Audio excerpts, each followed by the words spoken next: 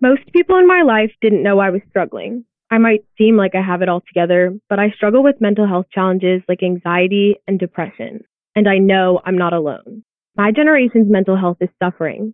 Suicide is the second leading cause of death for young people in the U.S. It's vital to play an active role in supporting the young people in your lives. Don't wait. Start the conversation today. Visit jedfoundation.org/start talking. A message from the Jed Foundation and UnitedHealthcare. Most people in my life didn't know I was struggling. For some students, handling the stress of school, family, and personal lives can be overwhelming.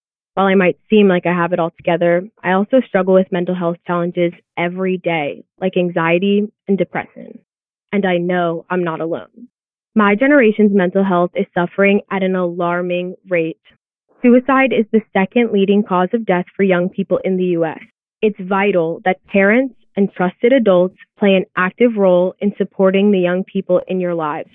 Take time to check in regularly, not just about what we're doing, but how we're doing. So how can you help? Connect with us. Ask the tough questions and listen. Don't wait. Start the conversation with your teen today. For tips on how, visit jedfoundation.org/start talking. This important public service announcement was brought to you by the Jed Foundation and UnitedHealthcare.